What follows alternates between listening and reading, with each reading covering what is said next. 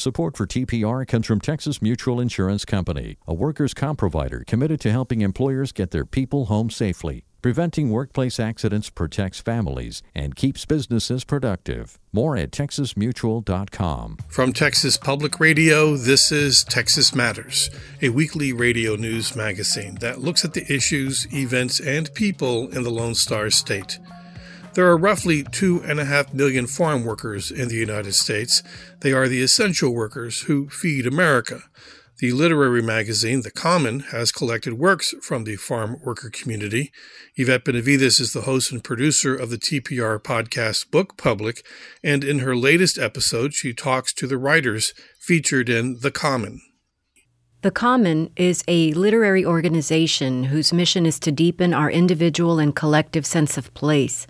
Based at Amherst College, their aim is to serve as a vibrant common space for the global exchange of ideas and experiences. They publish works that embody particular times and places, literature and art powerful enough to reach from there to here and feature new and underrepresented voices from around the world.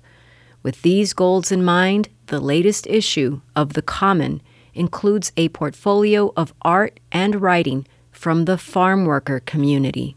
I spoke to contributors, poets, writers, and editors about their efforts to bring the art and writings of the farm worker community from the fields to the pages of this special portfolio in the latest issue of The Common. Jennifer Acker is founder and editor-in-chief of The Common. She also translated a story titled Jacinta Murrieta by the writer Julio Puente Garcia. Here's our conversation. When we stop to think about farm work, we can't help but realize how difficult it is, and we think of the backbreaking labor and the difficult environmental conditions, the hot sun, the cold weather, the working in the rain, all of those things. But what the contributors have really brought to the portfolio is showing us the full range of what it means to be a farm worker in terms of closeness to family and the celebration of culture and the work of unionizing or banding together with other workers and the intimacy of that work. So I think that a lot of the pieces in the portfolio speak to those emotional components, which are really beautiful, and of course exist right alongside the difficulty of the work. The work is so wide-ranging, so many voices and so many perspectives and genres also. And you also translated a story called Jacinta Murrieta by Julio Puente Garcia. I was thinking about something that Kate Briggs wrote in her book about translation, the book This Little Art.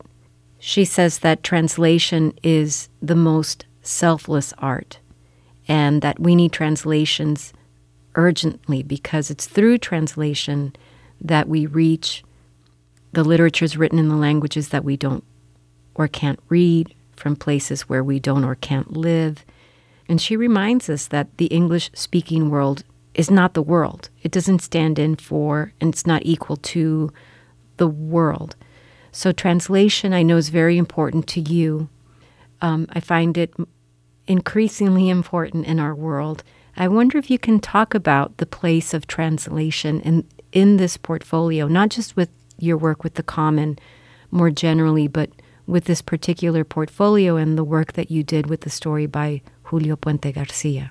Well, I absolutely love Julio's story, and it was such a pleasure to work on it. His writing is so full of energy and imagination and is rooted in this very specific place of the Central Valley where he grew up and spent a lot of time. So he's really, the intimacy of his familiarity with the place really comes through. And so it was an absolute pleasure to work with his words and to think about them so carefully and to render them into English, because I just knew this story was going to be such a crucial part of the portfolio. It showcases an entirely different aspect of farm work and of this place in California and of our moment in history.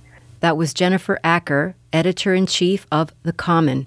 She translated Jacinta Murrieta, a story by Julio Puente Garcia, in the latest issue of The Common. Gabriela Spears Rico, Poetry on Borrowed Time. I've always written my poems on borrowed paper and borrowed time. In the camps, as a child, journaling, by the fire, by whatever light I could find. What do you want for your birthday? My mother asked, knowing she didn't have a dime. Notebooks, ama, paper, and a pen, so I could steal the minutes from the clock at the end of the workday to write to her in verses how my day went, in a borrowed country with borrowed ink, on borrowed paper with borrowed time. Farm worker living is communal, todos en joda. Everybody commits to forging space for everybody to stay alive, counting the minutes, making the minutes count, moving all the time. We worked together, cooked together, ate together, slept together. My siblings' limbs and toasty bodies, always extensions of mine. There is beauty in communal living, yet there wasn't space for me to be with me. As a child, you are expected to contribute. Nobody sits idle here. Yet I would sneak away to compose verses on the comforting shelter of my ama's bandana, the deceptive strength of the apple trees my tios picked clean, the geometric shapes and otherworldly taste of strawberries, the slimy gunk that became jam when fruit rotted into caneria at the summer's halt. Writing was the way I made time be mine. My grandfather knew the needs of every crop and every season, but now not how to string words together on paper to defend himself when patrones stole his bracero wages. In encomiendas on haciendas, in the fields, the right to read was denied. But there I was, a 7-year-old poet, defying poverty. When my chola friends dared me to steal, I shoplifted a journal with a lock. My mother threatened to burn my hands. I cried and begged. I only wanted to write in a space where nobody could open the pages. Ama, punish me, take my food, deny me water, make me sleep away from the warmth of our family, but don't burn my hands because then I'll never write again. I was always an untrained tongue, an uninsured grad student, an unrecognized voice. I stole to write. I carved out time with borrowed ink on borrowed paper with borrowed time. I'm still the clandestine poet, a working mother who stays up past bedtime. But I don't want to be a thieving wordsmith anymore. As long as my poetry is a community's documentation, an archival and historical declaration, a wholly sanctified act of self-preservation, I no longer want to be the one writing on borrowed paper with borrowed ink, on the margins, illegally inscribing my community's humanity, struggling to be legible, seen in a borrowed country. That was Gabriela Spears Rico with her poem, Poetry on Borrowed Time. Miguel M. Morales is a contributor to this special portfolio of farm worker writing in the latest issue of The Common. Here's our conversation. One of the things I talk about all the time is that farm work is hard and it's difficult and it just drains you of all your energy, and it's unsustainable for a person to put out that much energy all the time. It's just, it'll, deplete you. But farm work also gives back. It teaches you, there's gifts from the fields. It teaches you patience, and it teaches you how to deal with solitude and persistence and a work ethic that you will never have learned otherwise. When you're there in the hot summer sun and it's like 114 and your arms are covered and your leg, you're like covered so you don't get burned by the sun, you learn how to deal with heat and with difficult situations. And you can't freak out because then everybody else will start panicking around you that, it's too hot. So you just got to be persistent and pace yourself. You can't, use all your energy at the beginning of the day. You can't save it till the end of the day because then, you work slow. So it has to be consistent pace. And so that's what you kind of learn when difficult times come along. It's like, okay, I'm not going to freak out. I'll freak out for a minute, Okay, let me tackle how we're going to do this. And so you pull on your farm worker training and say, okay, the field is this big and we have this many people to accomplish this task. How are we going to, what's our game plan? And that's just one of the things farm work gives you, is a strategic mind and patience and a work ethic and just learning how to balance your energy. And that feeds directly into poetry and to storytelling as well, because you've got to be able to engage an audience, not just at the beginning or not just at the end, but throughout. You have to like pace them and bring them with you and make sure they understand. Yeah, so I think it works into storytelling marvelously. What do you think is the place of the poet in shining a light on marginalized people or shining a light on particular events that occur or situations that afflict specifically marginalized people? This seems like something that is very important to you. I think as farm workers and as just oppressed people, we know how to navigate our lives to get through each day and maybe each couple of days or maybe the next week or the next month. But we have to like learn how to manage our lives in ways that we can just sustain ourselves and protect the people we love and continue that path. But then there's things that happen that can derail you, or there's a car accident, or somebody gets hurt, or there's just all kinds of things. Immigration, all kinds of things can just like disrupt your day and your life and your year. And so you just have to learn to, I need to be able to deal with that issue and reassure other people that it's going to be okay, that we'll find a way, because that's what we do as Latino people. We just like, okay, we'll find a way. We all band together and we're like, we're just going to figure this out. And so I think that's kind of what I do with my writing, because I just want to, when I write, my first audience is always farm workers, and specifically farm worker youth, because I just need to like talk to the person that I was, because I know how I felt when I was a kid. But there's other kids out there who feel the same way. They kind of feel trapped. It's like, what do I do? I love my parents, but I hate my parents because we're in this situation. But they express the anger to the people they love the most, because that's the most safest place to, let your anger go. And that's to your family. And so you got to learn how to, like, there's going to be times we all flare up, but we do it because we're safe. We hold each other safe. So that's what I think is really important about this work. And I think the themes about marginalized people, it's just, we have to protect each other, whether it's the queer community or the trans community or Latinos or undocumented or farm workers. It's all just the intersectional community that I belong to. I just always have to think, I need to make a connection. I need to bring all these people together so that they know we're all in this struggle, and that we all, there's no use in fighting, because there's always somebody other in our family. Like my belief is that whatever you don't like, it's going to end up in your family. So you just better learn to embrace it, because those are going to be the people that you love. And then the animosity that you felt towards these other people, they're going to become your grandchildren or your spouse or your son or your daughter. And then like, you don't want people talking bad or treating them badly. So don't do it yourself, right? Don't do that. So so the writing projects I try and take on speak to marginalized people, specifically anthologies, because I don't want it just to be my voice. Here's the thing I'm telling.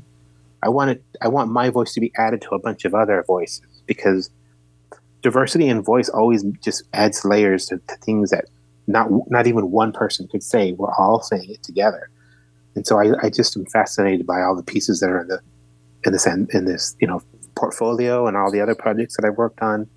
I'm just blown away by how new and emerging writers, people who've never written before, have some of the most amazing stories to tell. It's beautiful. That was Miguel M. Morales, an editor for the portfolio of farm worker writing in the latest issue of The Common. Hi, my name's Gabriela Lemons, and I will be reading one of my poems in the collection. It's entitled Flying.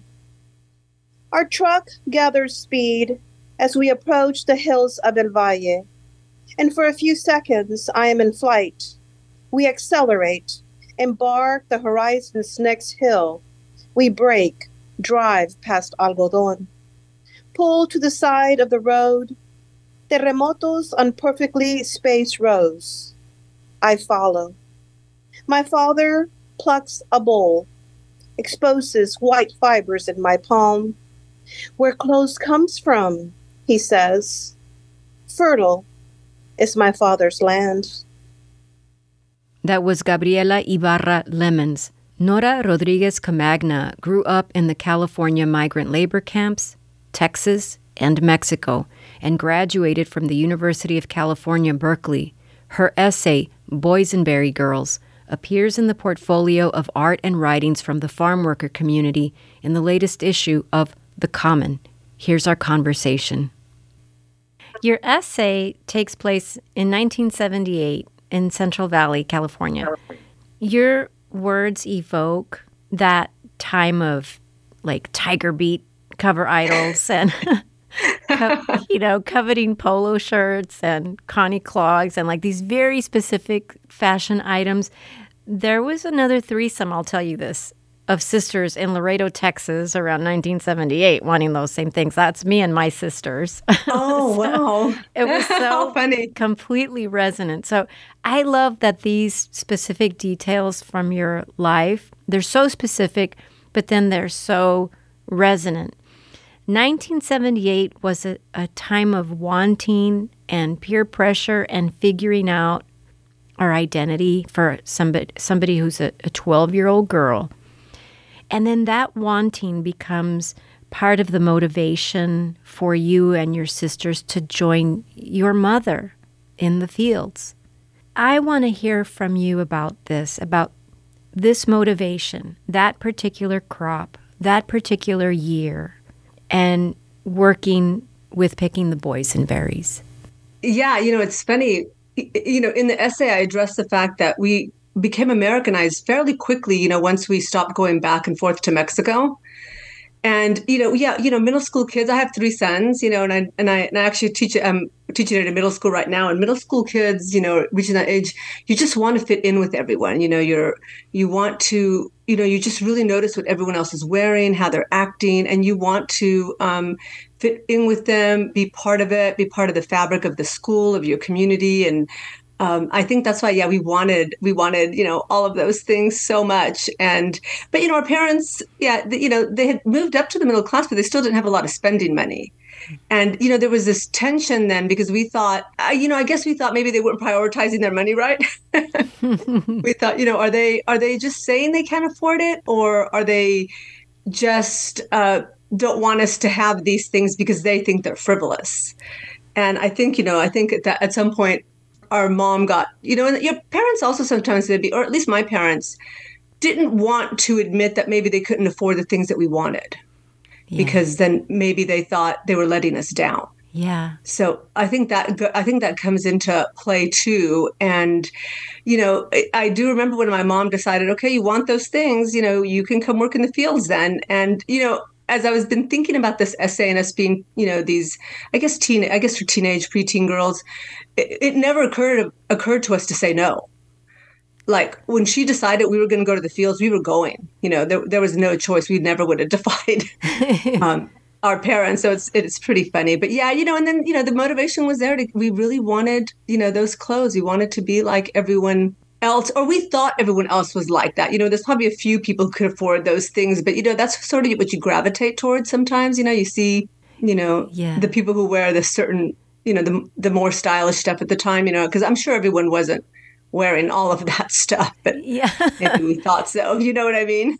But I do know what you mean. But I remember that. I remember the Familari shoes, and the brand name blue jeans. Everybody wanted to wear Sergio Valenti, so and we all funny. Pronounced it that way too. Yeah, I don't know. Yeah, it's so true. I remember the Chemin de Fers and the Dittos. I don't know. And then, when we did get them, we just felt so cool. I don't know. We felt so it gives you something. It gives you some kind of oomph. So, we did appreciate when we did get to wear them because, it's not like when we could wear them, we decided, we don't need them. No, we liked it. We liked going around in them. But I love the comment. Was it from your mother who said the polo shirts were not particularly flattering to the female form? So. Right. Why do you want to wear those? Yeah. Camisetas de hombres. Camisetas de hombres. Isn't that funny? Yeah. When I was talking with Julian and Miguel and Emily at the Common about, just all of our lives. And, I think that comment brings back up about the tube tops, like that our parents let us wear them. And, my mom, growing up, she ended up having 6 kids, couldn't drive, very patriarchal society. So she was, in her place, but she was this woman who was full of life. And the only way she could exert some power was through her beauty. So early on, my mom really while other people's parents were telling them you can't wear makeup, our mom was telling us to put on makeup. Wow. And I think because she thought, I think she felt that the only power she had in her relationship was her beauty. And I think she thought that's all we were going to be able to have. I see. That's so interesting to me. Isn't that interesting? Yeah. Yes. But we learn a lot about your parents in this essay and the sacrifices that they were able to make to become American citizens, to give up so much, and to make a lovely home. Lovely homes, plural. I mean, it was like your dad had such a clear plan, perhaps, to make sure that he was able to have a little bit of progress in that way, from working in the fields to working in the cannery and et cetera. And then the idea that he was never idle is another thing that stays with me after reading your essay. Your parents were never idle. My parents to this day still are not idle. My dad at some point was working at the cannery and the fields on the same day. I mean, he was so driven to provide a life for us. If he couldn't provide the life in Mexico, which he wanted to originally, he wanted to provide a life really I think I used the word dignity in there. Yes. And that's really when I think about my dad and my parents. They wanted us to grow up with a sense of dignity, that we could become more through hard work and through family. And I'm hoping that comes out in the essay. My grandmother, all the stories she would tell us in our backyard. I think at some point, teenagers, when your parents tell you things, you don't want to believe them, or maybe your parents tell you so many things to do that you don't want to sometimes listen to all their advice. But with grandparents, I think it's different.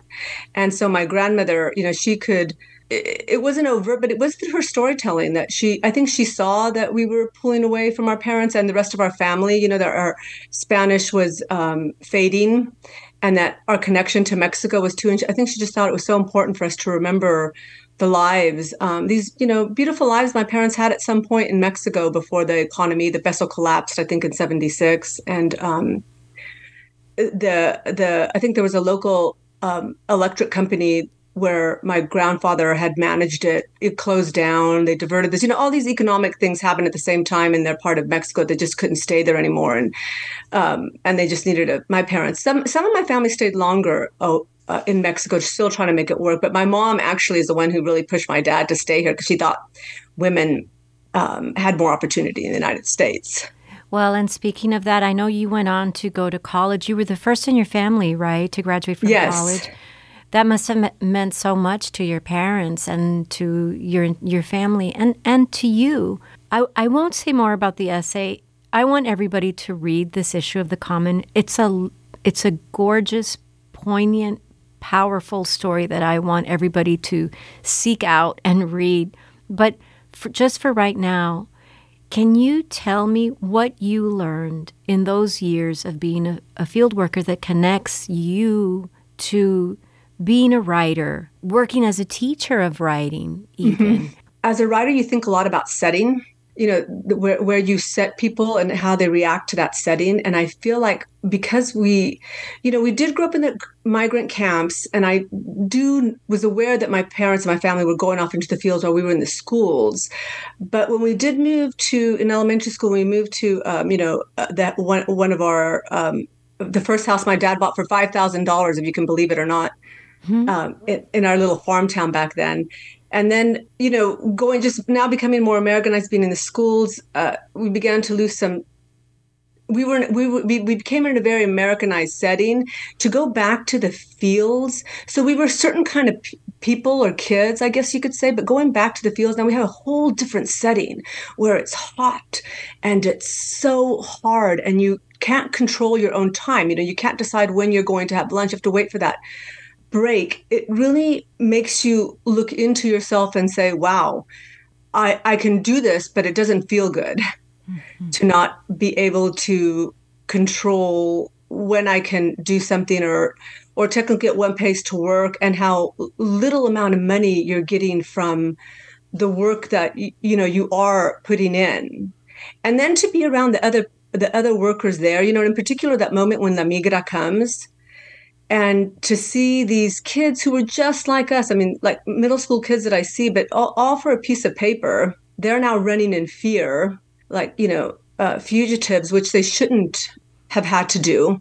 Yeah. And it, as a young kid seeing that and witnessing it, I think it gives you this belief as you get older. And I guess to me as a writer, to really appreciate that I don't live in fear and that I can try anything. And when I write, I can create the worlds I want to write, and they'll be my worlds. And, it's up to me to write them. No one else can control that part of my life. What do your parents think about your writing life? Oh, it's interesting. They don't know a lot about it. And since this is, I can't wait. I'm going to translate this to Spanish for them, wow. Boysenberry Girls, because I want them to read it.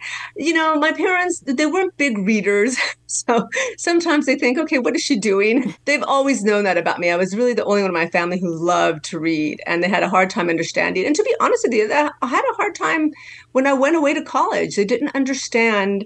To them, being successful meant, working 2 or 3 jobs, work. And then I would tell them, to me, it wasn't about making money with a job. To me, it was about, I wanted to learn about the world. And I think, I think now that they know me more and they see what I've been doing, they do it. Now they get it so many years later. Well, I love this idea that you can learn about the world when you go to school. But I feel like these students that you teach now, these students that you work with now, that part of their learning about the world is to be able to read an essay like Boysenberry Girls. And that's learning about the world, too. Yeah, I think so, too. Thank you. Nora Rodriguez Camagna is the author of the essay Boysenberry Girls, found in the latest issue of The Common. Hi, this is Jose Antonio Rodriguez. My poem is called Immense, and it's inspired by my relationship to my father, who was a farm worker. He had his own I guess it's called subsistence farming in Mexico. And then when we came over, he worked for corporate farms. And I had a little bit of experience with migrant working as a migrant worker when I was a very young child, mostly witnessing my parents and my older siblings work. And anyway, here's the poem. The wish is always that we'd walk in, give each other bear hugs, tight and unencumbered, nothing of my body shameful, that he'd cradle my face in his palms and smile wide in awe of who I've become, that I'd go to him twice a year to help me unknot something of my heart when it broke. But my father never could be that. His Spanish and my English, his love of tractors, my love of books, his big family, my non-existent one. Though, when I can't help it, I must accept that the divide was much larger, immense, if all we could ever speak were cars and weather. I buried him years ago in a grave I've yet to visit, though in my dreams I walk to it, in silence, undress, curl in the grass, the headstone my pillow, and ask him how to extinguish this wish that won't die. That was Jose Antonio Rodriguez reading his poem, Immense.